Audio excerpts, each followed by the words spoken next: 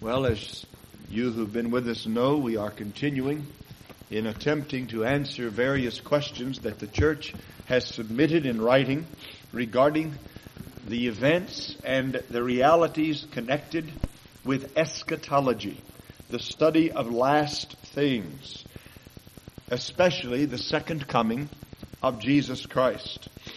As we again approach the text, the passages this morning that are pertinent to our questions, we come with a sense of fear and inadequacy, and trusting that you're praying along with us that the Lord will steer us clear of the various pitfalls that have been fallen into in history, and give us understanding of His Word, especially the kind of understanding that will make us live in the light of it. We're not interested in scratching our curiosity or scratching the itch of intellectualism, but in getting answers to questions that will help us live right. And if that's not the goal, then we're not biblical and Christian in our goals. But this morning, what I want to do is take up the very difficult problem of the Antichrist. And here's how I'm going to do it. Last question that we dealt with last week regarded the beast or the beasts in Revelation 13. And we stated that it's a difficult section of the Scripture. Let me read to you what William Hendrickson, something of a scholar, has said in his commentary on the book of Revelation entitled More Than Conquerors, which, by the way, I highly recommend to you. Tremendous help in organizing the book of Revelation in simple and great sweeping principles that'll help you learn to study it. One of the best I know about, and I do happen to agree with the main theme of his organizing principle, the spiraling or increasing recapitulation view. In other words, that the whole book of the Revelation is written in 7 different parts, or in several different parts, and each part deals with the same period of history over and over again, from the first coming of Christ to the second coming of Christ, from different viewpoints, from different angles and aspects and facets, and it's a spiraling upward. As you go back over the scene, again, you'll see it from an increasingly emphatic point of view, and till you come to the last section of the book, which we're going to look at somewhat, I think, this morning, or at least next week, chapter 19, 20, and 21, which brings everything together under the great cosmic salvation that will consummate the purposes of Christ for the ages. But here's what Hendrickson says about that last section of chapter 13, which deals with the beast from the sea, the beast of the second beast, the false prophet. He says, this is perhaps the most difficult paragraph in the entire book of Revelation. The main ideas are clear. The details are obscure. We emphasize that in the explanation of the details, certainty is wholly lacking. Well, I take comfort in that comment. And I think anyone who absolutely, with dogmatic certainty, states that he knows what 666 means needs some humility. We need to be very careful that we not try to be specific about something concerning which multitudes of godly scholars have erred for 2,000 years. We are not the first generation of the brilliant. And the fact that we seem to think we are proves we're not. We need to be humble and careful. But let me summarize William Hendrickson's view, which I think is as sound as any that I've read regarding this beast, the second beast, and this whole picture of the image. He sums it up this way. He calls this first beast the anti-Christian world government. All the expressions of world rule in this passing age which stands against Christ. And then the second beast, which performs wonders and signs and deceives and causes all the world to worship the first beast and his image, he equates with anti-Christian world religion and or philosophy. All the false philosophy and prophetic utterances that would be designed to deceive man away from Christ. There's the world rule constituted in the various expressions of anti-Christian government that have been here from the beginning and are still here. And then there's the world false prophet representing all the religion and all the philosophy that leads men away from Christ, and usually, if not always, is working in concert with the world rulers. It never contradicts them. It gets along, because the same Lord is over both. That they both come from the devil. And the devil's purpose is to lead men from Christ. And so he uses the threats and the power of the world government that has the economy in its hand, that has persecution power in its hand, to discourage potential saints from following through and enduring to the end with Christ. Now, if that's not a central theme in the book of Revelation, I don't know what is. The churches are under persecution. They're going to be troubled by the authorities constituted in the person of the Roman emperor. And they are threatened to draw back from their faith. And continually in the book, they are encouraged to endure to the end. They're promised rewards for doing so, and they're threatened with great wrath from Christ if they don't. The church at Ephesus is told, you have left your first love. Repent, do the first works, lest I come quickly and snuff out your candlestick. So the whole theme of the book surrounds this threat of the powers of the world. And if you remember the principle of interpreting the book of Revelation, that it was written to comfort and help the faith of existing Christians at the time, toward the end of the first century. Put yourself back in the shoes of the Christians who lived when this was written. How did this world government beast who had power to persecute Christians, how did this relate to those 7 churches in Asia Minor? Well, they thought immediately of the current emperor Domitian, who was even then demanding that he be worshipped, and whose image was being set up in Pergamum. And where the scriptures say is the seat of Satan. Satan's throne is in Pergamum. And the church at Pergamum is warned against it. And there's something going on in the church at Pergamum, some compromise that the Lord rebukes. But there's also some faithful ones there whom he encourages and whom he stands with.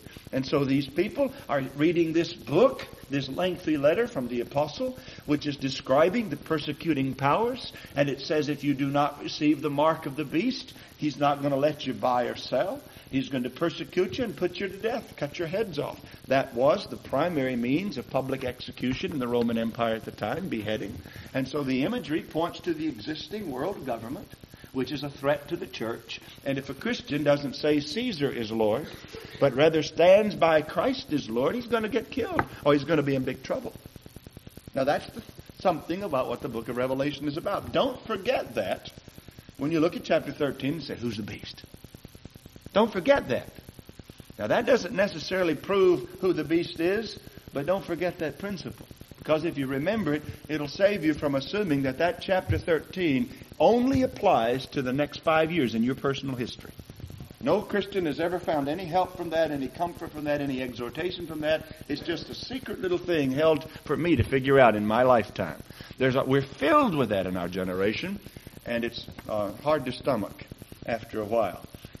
Some of us become quite nauseated by hearing the latest expert who apparently has not read much historical evidence of theology, but a few paperbacks, and wants to tell us who the beast is. And he's got to be somebody that nobody knows except the current prophet. Well, I submit to you that's not the case, and I think Hendrickson has a handle on it. The first beast represents the world powers who always threaten the church. You're always under the threat of persecution if you are true to Christ. Yea, all that will live godly in Christ Jesus will suffer persecution. And every government of the world is always moving in the direction not toward righteousness, but in the direction toward unrighteousness. The best of governments has always tended to move away from clear-cut Christian principle toward the things of the world, the money of the world, the pleasures of the world. And saints who do not move in that direction always stand like salt in their wounds, always are irritants in their eyes, and they wish to rid themselves of true Christians. They will tolerate all forms of religion except the one that denies the love of this world. and the one that is true to true truth, and the one that is exclusively biblical. Again, we were told by our president this weekend, as a nation, that the prayers of 280 million people had to be answered. And that's why we won the war in the Gulf. Now you ask yourself a common sense question. Wherein were the powers of those prayers? Is he beginning to tout a new religion? A religion that says prayer itself, without regard to the one addressed in the prayer, has its own intrinsic power and worth. So that all that you need to do is just pray. It matters not whether there's a God to whom you pray, or whether you pray to the right God, or whether there's actually anybody out there to hear and answer your prayer. The power is in the praying itself. So that, as he said, there was no way that those 280 million prayers could not be answered. You see, the point is, he refuses to identify the God who answered them. He refuses to speak the truth that the great majority of those 280 million were not addressing the God and Father of our Lord Jesus Christ with any connection or regard to biblical religion. Why does he not want to address it that way? Why doesn't he want to call it what it is? Why is he insecure? Well, it's obvious. The direction of world government never is in the direction of biblical religion. It has enough conscience to know that you better have some sort of religious reference or you won't get elected in a country like ours. And so it gives lip service to religion. Well, that comes under the category of the false prophet. And so William Hendrickson says that second beast, the false prophet, is anti-Christian world religion or philosophy that always deceives men and provides them a convenient way to receive the mark of the beast and keep cool and not be persecuted. See, these things are always ways to avoid the persecution of Satan. And it works out in cooperation with the first beast. That's why the second beast makes an image to the first beast and causes the world to worship the first beast. They're in cahoots. The first beast will persecute you if you're Christian. The second beast will convince you you don't need to be Christian. You can avoid the persecution. There's a way. In fact, the second beast can actually tell you you are a Christian and pervert the truth. We'll try to prove that. And then he suggests that the image is that link between the first and the second beast. The image of the beast is how the first and second beast are linked together. It's that principle that the false religion and false prophecy and false philosophy of the world deceives the multitudes into believing they are true, so they don't have to offend the first beast that'll persecute them, and they go off with a clear conscience. They feel good about themselves. They all prayed. Whatever it was out there that answered it, he must have been answering all of us. We see the tragedy of that is, how can both Allah, the God of the Muslim, and the God and Father of our Lord Jesus Christ, and the God of the Jew who does not know Jesus Christ, and who never owned Christ as his son, and the God of the pantheist, and the God of the Satan worshiper, and the God of the Hindu, and the God of all the other, how can they all be working together in this thing, since by definition they are exclusively mutually exclusive? But to think of that is uncomfortable. To think of that's frightening. It means that a whole lot of people have got to be wrong. And it means that it makes us look like we think we're something smart and special by claiming we have the true God. So we don't want to give that impression, so we'll go along. That's the principle and spirit of the age. But now I want to say one other thing. It is interesting to note that many talk about the beast. But in Revelation 13, there are two beasts, not one. Don't just think of one beast. There are two. There's not just one beast. And the second beast, if any, is much more akin to the man of sin, which we read about in 2 Thessalonians, than the first beast. I just say that in case you have studied dispensationalism to understand that much is overlooked in some of the theory that the texts themselves assert. Now, this week, here's what I want to do. I want to address the next question.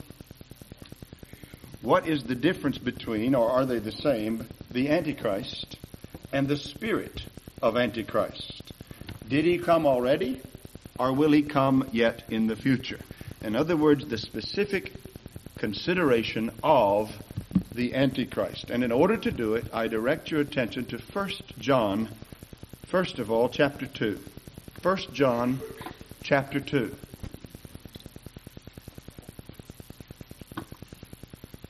I am aware that some of you are visiting with us and have not been a part of lengthy series in the book of Revelation or the series on eschatology. And some of you have not been with us as we've begun to answer some of these questions. I trust you'll bear with us, and you're welcome to take the tapes if you wish to follow through. 1 John chapter 2, verse 18. Little children, it is the last hour. It's interesting that the word he uses to say last hour is the word eschateora, the eschaton, the eschatological hour, the last things hour, the hour in which all the great prophecies of the Old Testament regarding the consummation of the kingdom of Christ is upon us. We are in the period that they called the latter days in the prophets. We are in the last days. It's vital that you let your Bible dictate what your language means. It's vital that you don't limit the last days to our generation. That the Apostle John was in the last days. It is the last hour. You could not get more specific than that unless you said minute or second. But it's obvious that minute or second would imply that we know the exact moment and now it's upon us. That's not what he means, but he says hour so as to lay upon our consciences the imminence and the urgency of the coming of Christ to consummate the ages. This is the last hour. That's the language. Eschate, hour. And as you heard that Antichrist is coming, even now have there arisen many Antichrists, whereby we know that it is the last hour. This is why we know it's the last hour. Not just one, but many. Now, what is he saying? Is the Apostle John saying, now there still is another one that is not any of these, that's still the Antichrist, but there's some other guys around that are sort of like the Antichrist, and therefore we know it's the... No, that's not what he's saying. He's not changing the terminology. You've heard that Antichrist is coming. I tell you, there's more than one Antichrist. There are many, and they're already here, and by that we know that this is the last hour. He's not saying that these have come, but it's not the last hour yet, because until the big one comes, it can't be the last hour. He's saying these being here mean it is the last hour. He's making no distinction, if I read this right, between the one and the many Antichrists. You've heard that Antichrist coming. He's here. But he's here in many Antichrists. Now, you say, well, I'm not sure I'm convinced. And I know why you're not. If you've ever read the other theories, the most recent theories, your brain is locked into much of that. I understand that. I read it, I look at it, I look at my Greek text, I say, this can't mean anything. And then something in my prejudice keeps pulling back, saying, watch out, you're going against everything you've been taught as you grew up. Verse 22. Who is the liar? But he that denies that Jesus is the Christ. Now, some make much of verse 18, in which the word Antichrist does not have the definite article. The little Greek article ho is not there, which is equivalent roughly to our English word the definite article, the Antichrist. It's not in verse 18. It's simply Antichrist. Now, there's a reason in my view. My view is that he is so known in his attributes that there's no need for the definite article to designate him. He has his own title, Antichrist. Just like you don't say the Dean Allen. You don't say the Jeff Schoenberg. You say Jeff. You don't have to say the. Now you might say, are you the one and only? And that designates him. But when you address a person, you call him by his name. You don't put the definite article. This is the one. He doesn't need the definite article. But look at verse 22. Who is the liar but he that denies that Jesus is the Christ? This is the Antichrist. And in this one he puts the definite article. Even he that denies the Father and the Son. He's describing the chief central theological attribute of the Antichrist. Who is he? What is he? You will recognize him because he denies effectively that Jesus is Messiah. Now you tell me if in history you have found that person. Yeah. You have found him all over the place. There are many antichrists now, in John's day, already denying that Jesus was the anointed Messiah, the only way, truth, and life to God. Then turn to chapter 4, verse 3. Now the reason I'm doing this is there are only 4 references in the entire Bible to the name Antichrist. And they're all in John's epistles. In 1 John 2:18 and 2:22, and now in chapter 4, verse 3, every spirit that confesses not, or literally denies, it's a confession that Jesus is not something. Jesus is not of God. And this is and the translators supply the implied word spirit. The word is not in the original, but it's the same case and gender, and it refers back to the spirit that confesses not Jesus. This is the spirit of ho antichristu, the Antichrist. This is the spirit of the Antichrist. What is the spirit of the Antichrist? The one that confesses not Jesus. What does that mean?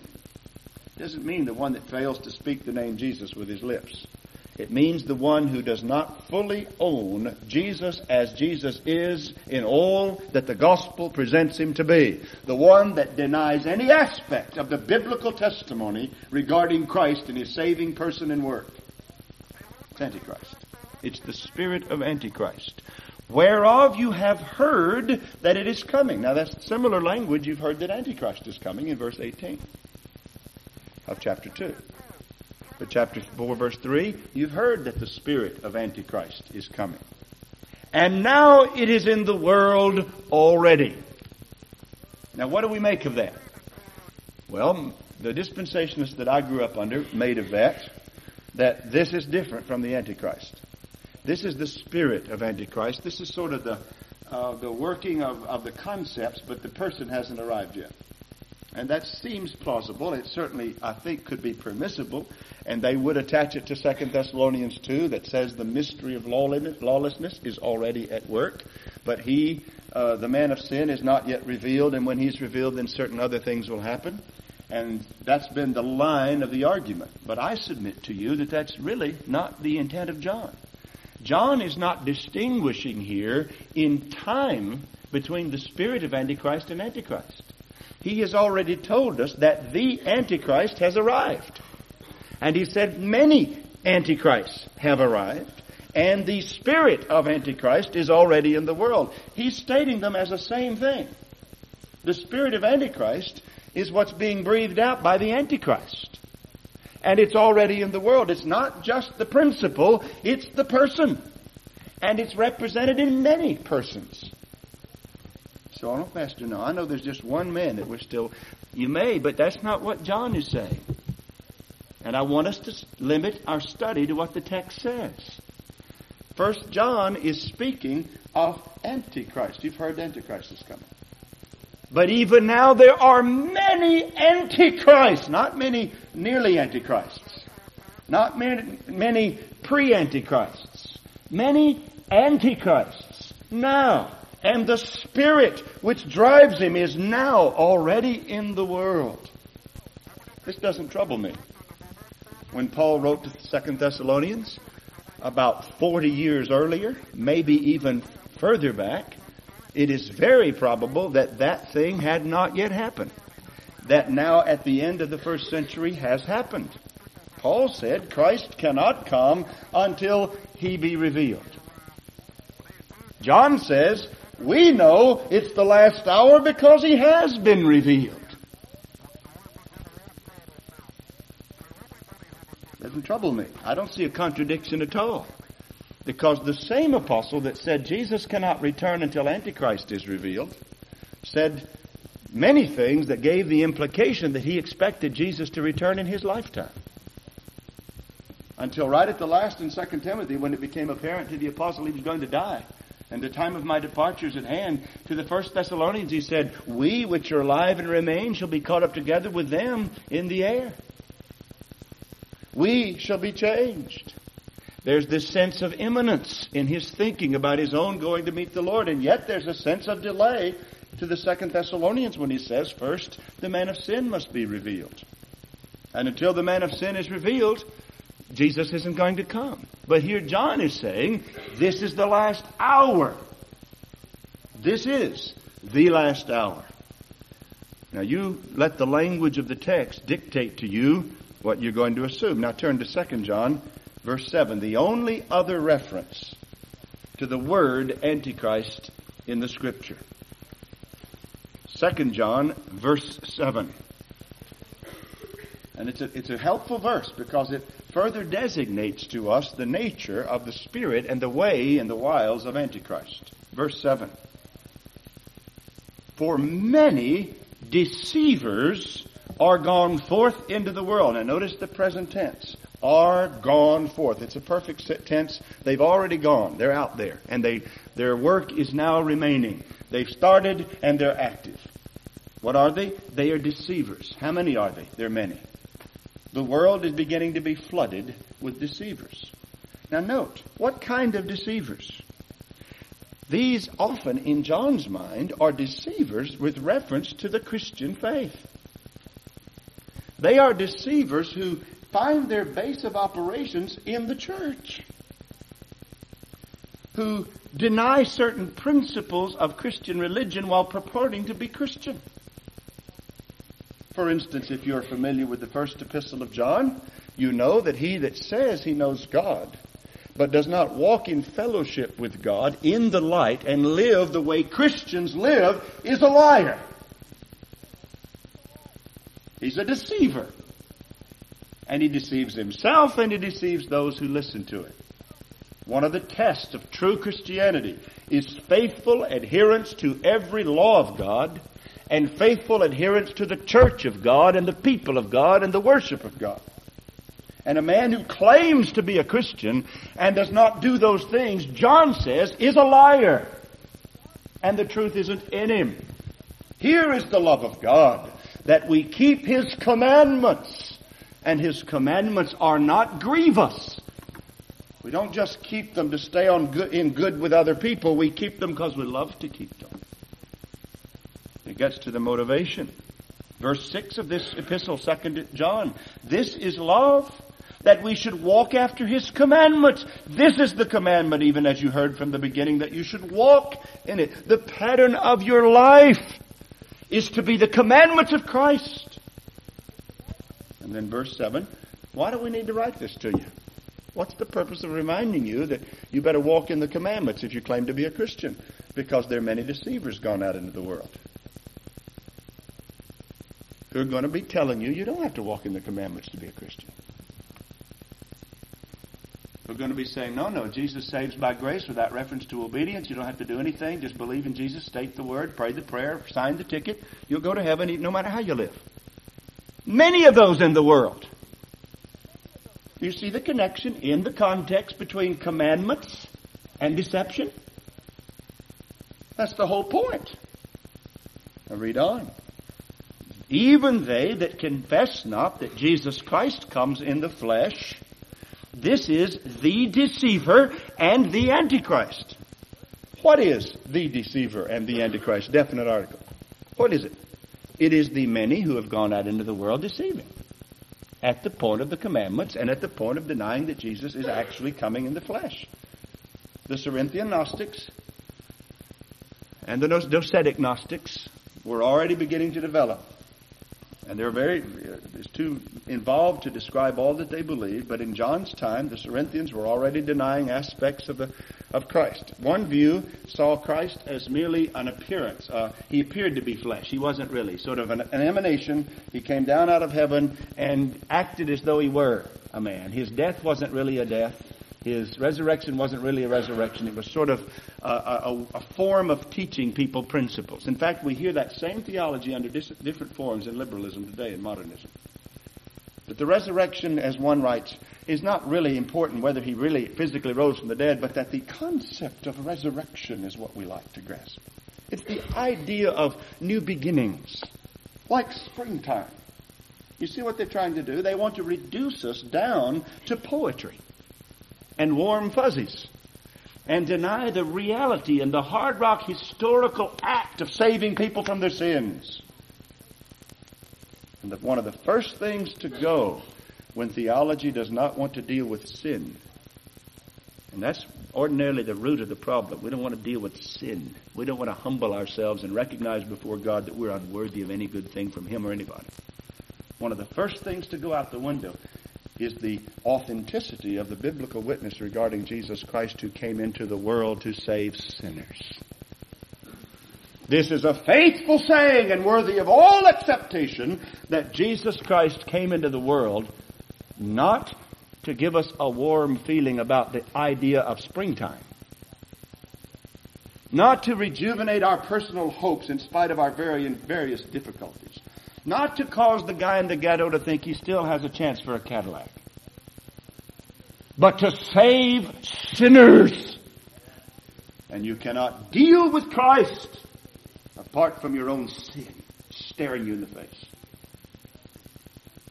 Now, once you've dealt with your sin staring in your face, in the context of Christ, you have a Savior. And those sins no more conquer you.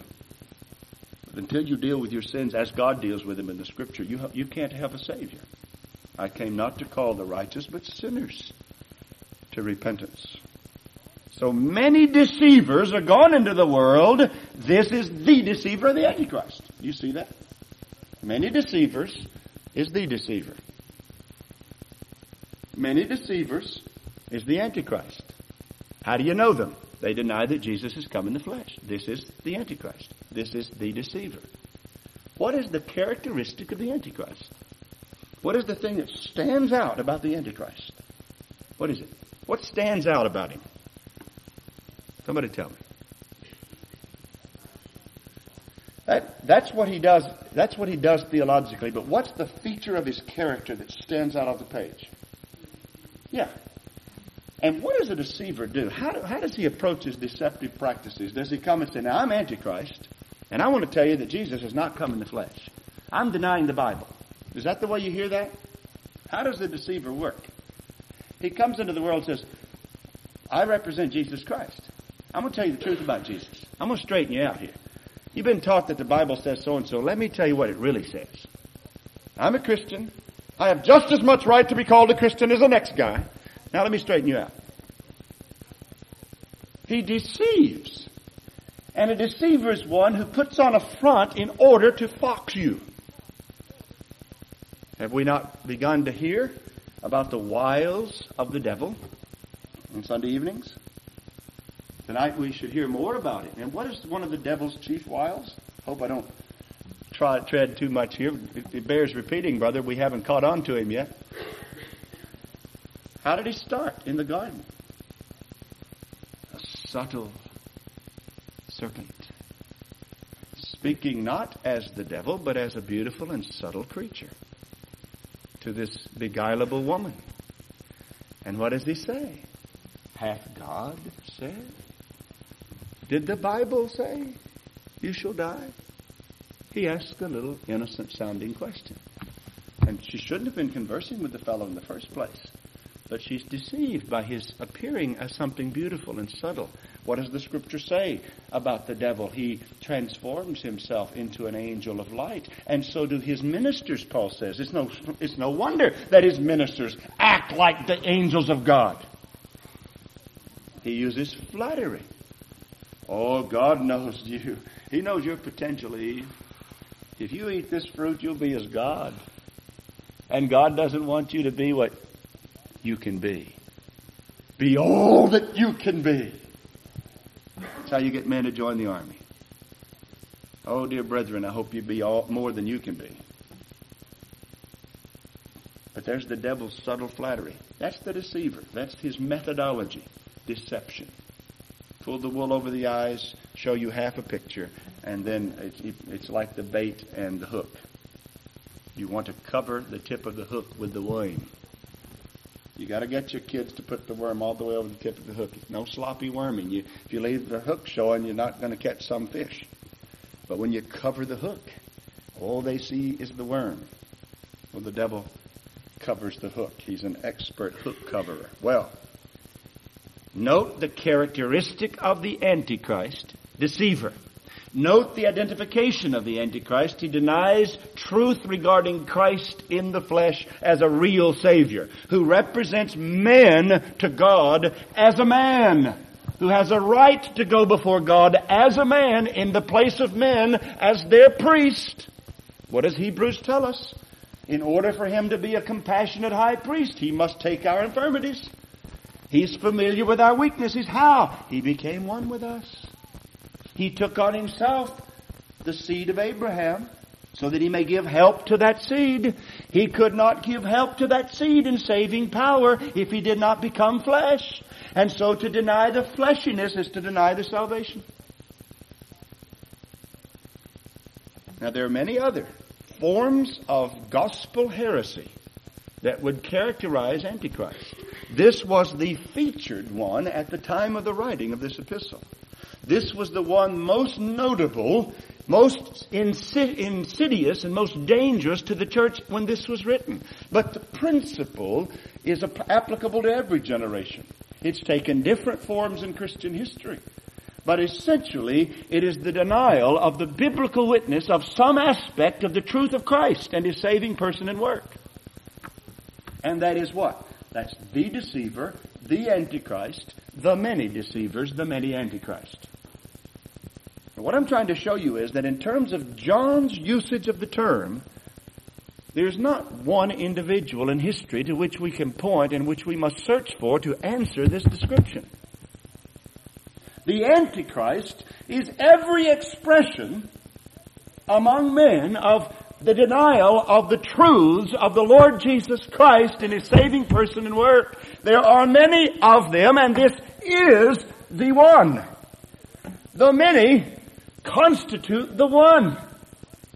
You see it in that text. Read it again.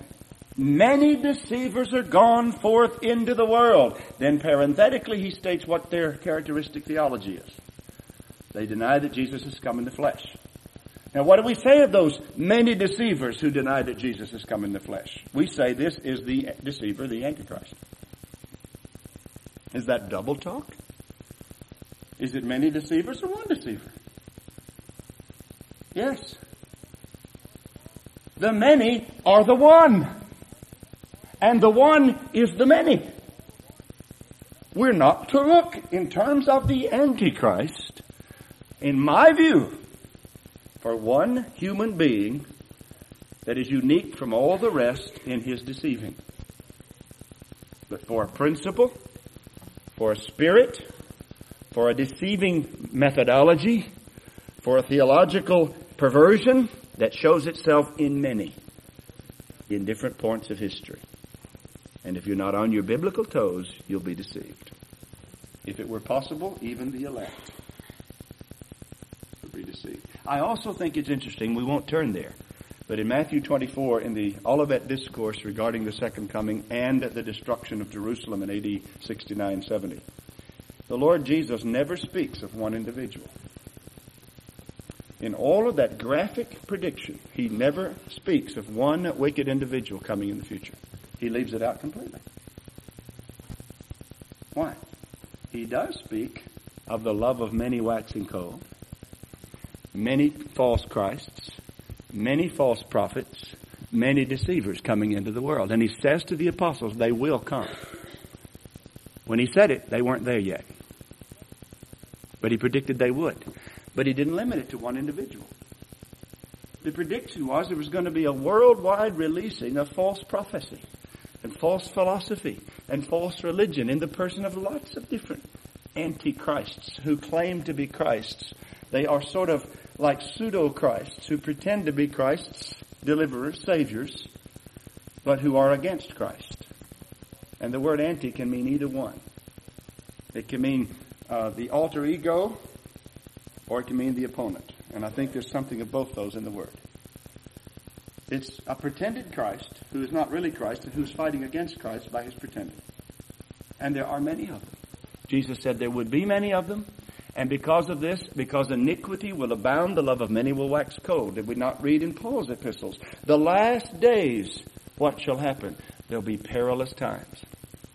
Why will there be perilous times? He describes it because men will follow the following characteristics. They will be hateful, disobedient to parents, unthankful, unholy, and he goes down this long list. And then he says a critical thing. He says to Timothy in 2 Timothy chapter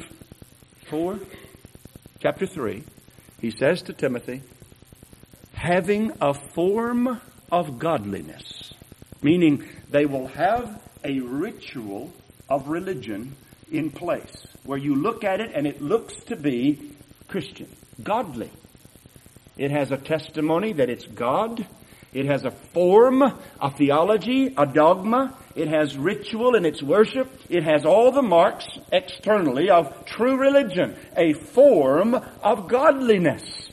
But having denied the power thereof.